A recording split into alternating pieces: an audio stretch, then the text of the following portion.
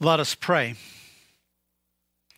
Father, we give you thanks that you do indeed illumine our hearts and minds by the indwelling of your Spirit in each one who knows and names Christ. So we ask even now that you would guide us and direct us. And may the words of my mouth and the meditation of our hearts be pleasing in your sight, O Lord, our strength and our Redeemer. Amen. Well, good morning, everyone. You may be seated. Good to see all of you here. And good morning again to everyone watching via the live stream. I'm so glad that not everybody played hooky on a 3-day weekend, but so good to see you all and enjoying this cooler and less humid weather. Thanks be to God. Amen. So, continue today in Ephesians chapter 3. As I mentioned last Sunday, the primary focus of Ephesians chapter 3 is prayer, which we'll see moving forward from today. However, in verses 1 through 13, which we began last week and we're finishing up today, St. Paul takes a brief detour to clarify to the Ephesians that his imprisonment is indeed according to God's will, and that this is all part of God's work of fully bringing together one body of believers in Christ, both Jews and Gentiles. Last Sunday in verses 1 through 7, St. Paul reiterated the content of the gospel message, how the ground is level at the foot of the cross for all who come to Christ. Paul also spoke of being a faithful steward of God's grace, the grace entrusted to him, and we made application of this to each of us, of our lives, and to the life of this church, recognizing that every single one of us who knows and names Christ is entrusted by God as a steward of his grace. That God has given us a sacred trust regarding how we live our lives and how we are faithful to him with those things he has given us, not just finances, not just material things, but knowledge and giftings and skills and aptitudes, and what we do according to God's will with our lives and how our lives are ordered. And now today, continuing through Paul's detour, we see the results of all this. The result is this: the unfolding of God's eternal plan, especially as it involves St. Paul and the full incorporation of the Gentiles into God's household through Christ. In verses 7 and 8 of Ephesians 3, Paul emphasizes the power of God's grace in all of this. That the fact is, this is all by God's grace. Divine grace stands worldly ways of thinking on their head. Divine grace teaches us that receiving God's grace is not in any way attached to or predicated upon notions of temporal value. In other words, it's not based on the standards and the values of this world and things such as wealth and social position and family and ethnicity and culture, and we could go on and on. These are not the things that bring us favor or right relationship with God, because grace is God's unmerited, unearned favor. We see proof of this in the life of Paul himself. As we looked at last Sunday, Paul, who had been Saul, who encountered Jesus on the road to Damascus, this man who had been persecuting the church, persecuting Christians, basically living as a terrorist. And through this divine transformative encounter, is set free, is redeemed, and called to be the apostle to the Gentiles. And we see this in the lives of the Gentiles that St. Paul was called to reach, who had been pagans, bound up in pagan darkness and wickedness and evil practices, and how God has set them free and transformed them. Proof that the ground is truly level for all who would come to the foot of the cross. That God's grace is indeed his unmerited favor. And then beginning in verse 8, Paul describes how God, in his great grace, is bringing about his eternal plan through Jesus Christ. What I'm calling the results of God's eternal purposes in verses 8 through 11.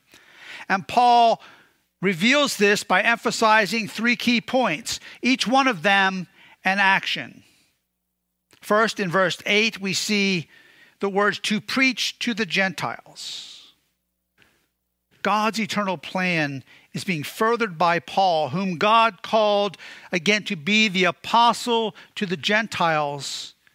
And God called him to do this by his grace and his power. Specifically, Paul is called to preach the unsearchable riches of Christ.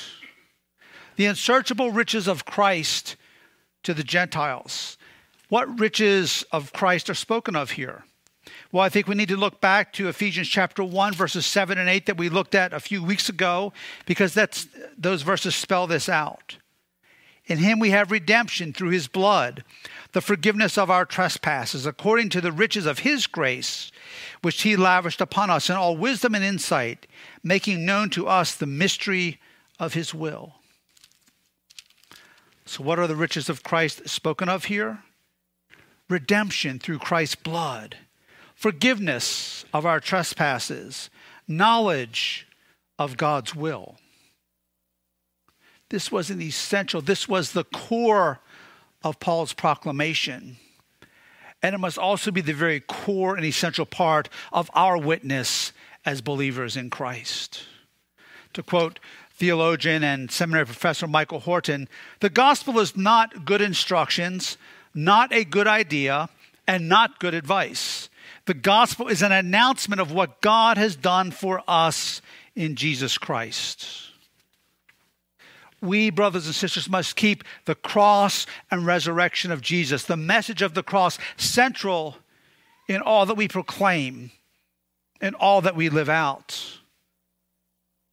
It has to remain front and center and at the very core of who we are in our identity as Christians. As the old saying goes, we need to keep the main thing, the plain thing, and the plain thing, the main thing. Pastor Kevin DeHaan, who's a pastor up in the upper Midwest, wrote in this regard an article called The Real Jesus Christ. And I want to read it. It's a little lengthy, but I think it's very applicable to what we're talking about here and not getting sidetracked from the centrality of the gospel. He says this: the greatness of God is most clearly displayed in his Son, and the glory of the gospel is only made evident in his Son. That's why Jesus' question to his disciples in Matthew 16 is so important. Who do you say that I am? The question is doubly crucial in our day because no one is as popular in the U.S. as Jesus, and not every Jesus is the real Jesus. There's the Republican Jesus, who is against tax increases and activist judges, for family values and owning firearms. There's the Democrat Jesus, who is against Wall Street and Walmart for reducing our carbon footprint and printing money. There's the therapist Jesus, who helps us cope with life's problems, heals our past, tells us how valuable we are and not to be so hard on ourselves. There's the Starbucks Jesus, who drinks fair trade coffee, loves spiritual conversations, drives a hybrid, and goes to film festivals.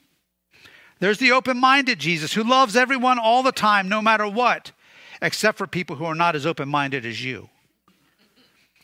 There's the touchdown Jesus, who helps athletes run faster and jump higher than non-Christians and determines the outcomes of Super Bowls.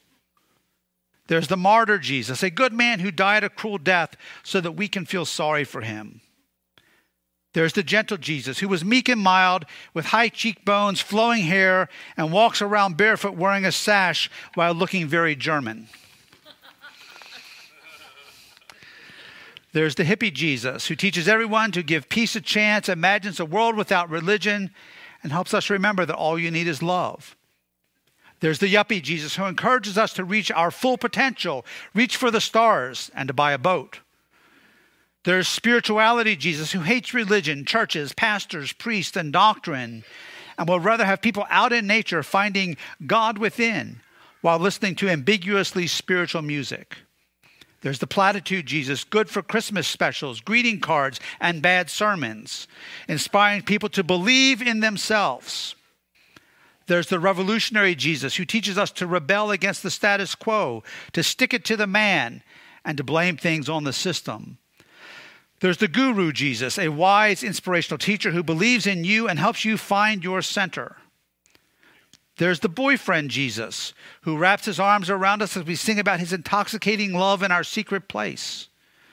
There's the good example Jesus, who shows you how to help people change the planet and become a better you. And then there's Jesus Christ, the Son of the living God, not just another prophet, not just another rabbi, not just another wonder worker. He was the one they had been waiting for, the son of David and Abraham's chosen seed, the one to deliver us from captivity, the goal of the Mosaic law, God in the flesh, the one to establish God's reign and rule, the one to heal the sick, give sight to the blind, freedom to the prisoners, and proclaim good news to the poor, the Lamb of God who came to take away the sins of the world. This Jesus was the Creator come to earth and the beginning of a new creation. He embodied the covenant, fulfilled the commandments, and reversed the curse. This Jesus is the Christ that God spoke of to the serpent, the Christ prefigured to Noah in the flood, the Christ promised to Abraham, the Christ prophesied through Balaam before the Moabites, the Christ guaranteed to Moses before he died, the Christ promised to David when he was king, the Christ revealed to Isaiah as a suffering servant, the Christ predicted through the prophets and prepared for through John the Baptist. This Christ is not a reflection of the current mood or the projection of our own desires. He is our Lord and God. He's the Father's Son, Savior of the world, and substitute for our sins, more loving, more holy, and more wonderfully terrifying than we ever thought possible.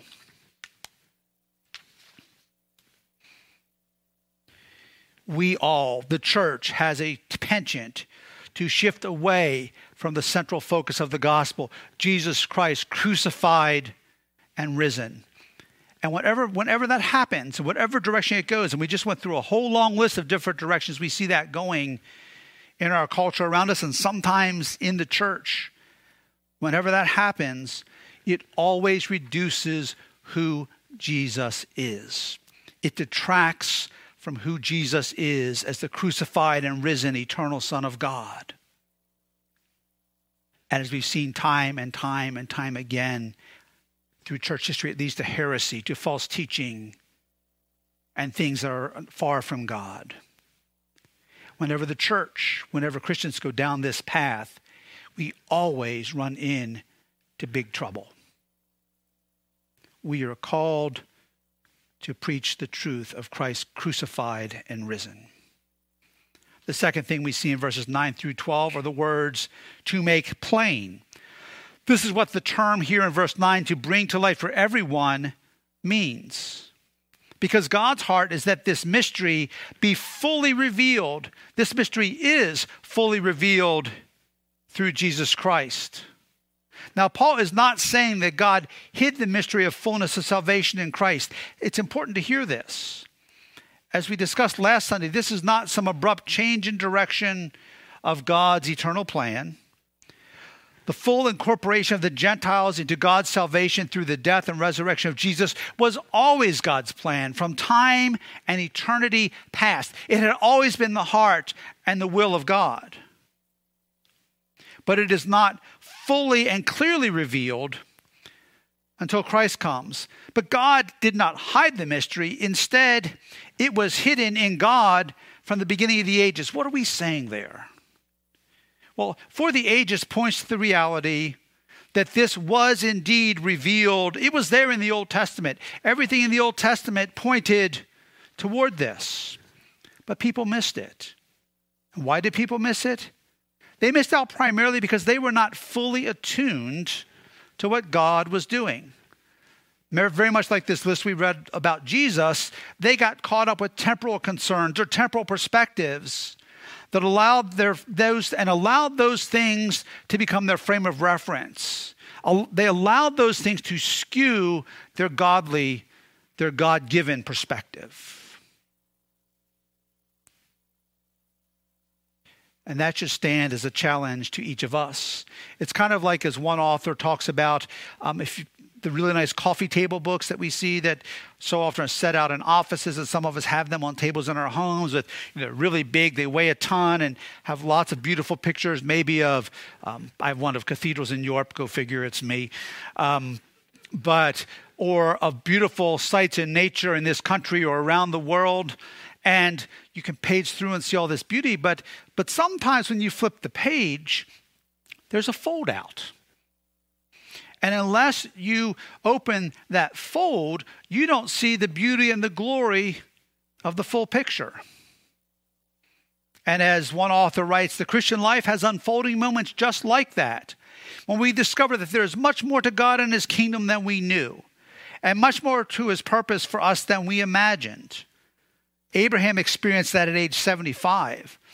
Moses at age 80. The Apostle Paul on the road to Damascus. And again in the Bible, when God met people, he opened a glorious page for them that had previously been folded. God's heart is to unfold for us his will through his word. And not only does God make this mystery known to all of humanity, he is also making his plan and his unsearchable riches known to the entire created order on earth and in the heavenly realms. Look at verses 9 through 10 with me. And to bring to light for everyone what is the plan of the mystery hidden for God, for ages in God, who created all things, so that through the church the manifold wisdom of God might now be made known to the rulers and authorities in the heavenly places. There are two things we see here in these verses. First, this is about God's wisdom being made known. This great richness of God's blessing in Christ comes through God's wisdom, not the wisdom and the thinking and the ways of this world.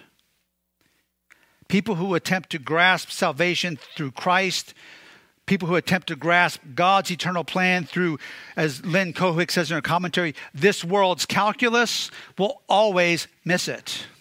They will always miss it. Because from a merely human lens, the gospel can never be understood. The gospel will never make sense. How God, the eternal Son, came and died for the sins of the world and then rose. A crucified Messiah from a worldly perspective, a temporal lens, that will never make sense. But for those who see with the eyes and the wisdom that God gives, it makes perfect sense. 1 Corinthians chapter 1, verses 18 through 25 remind us of this.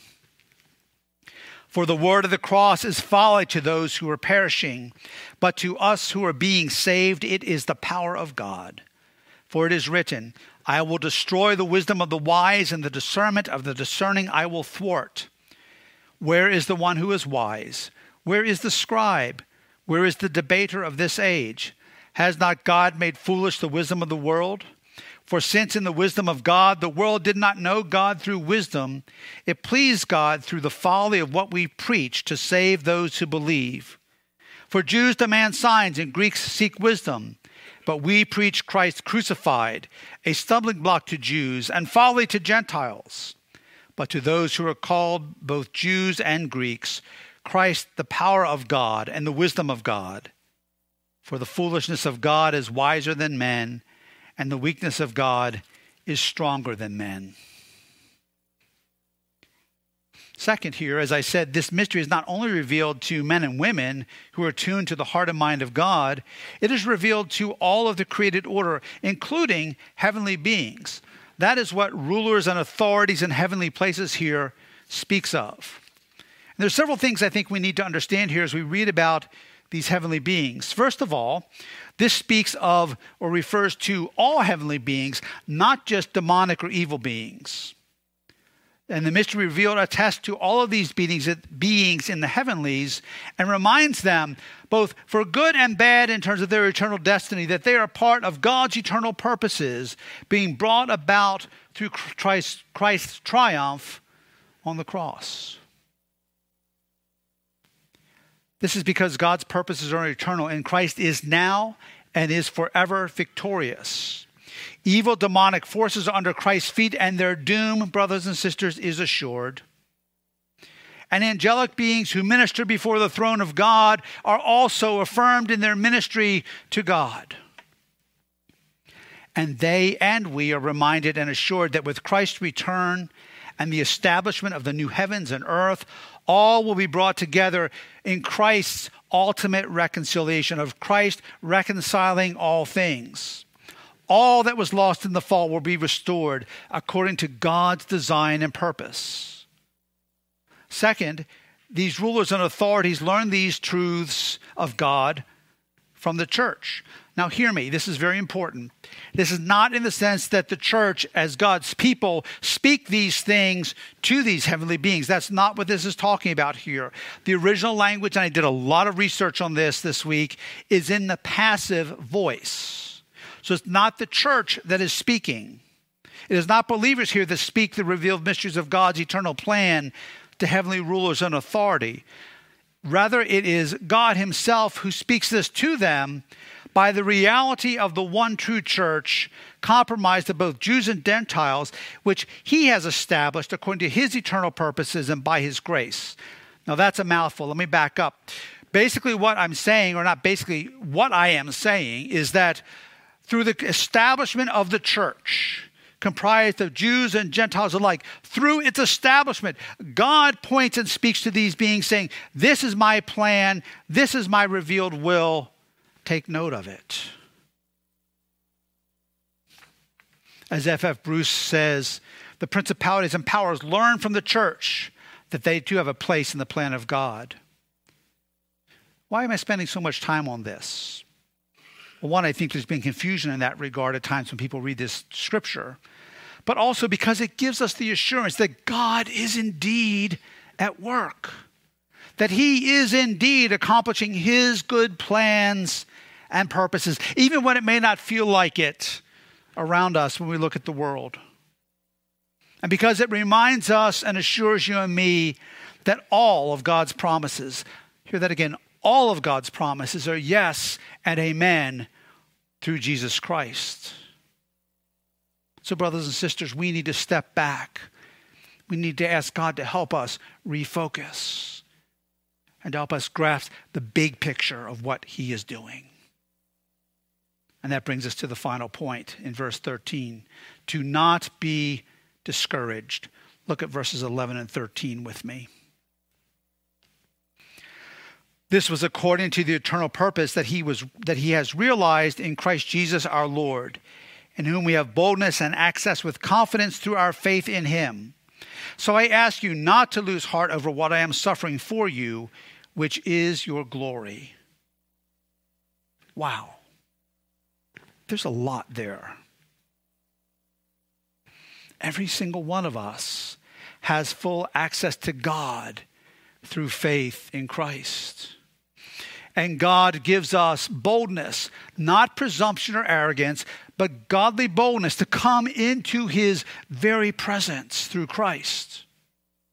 Again, to quote Bible scholar F.F. Bruce, the two nouns, boldness and access, used together here form a single thought.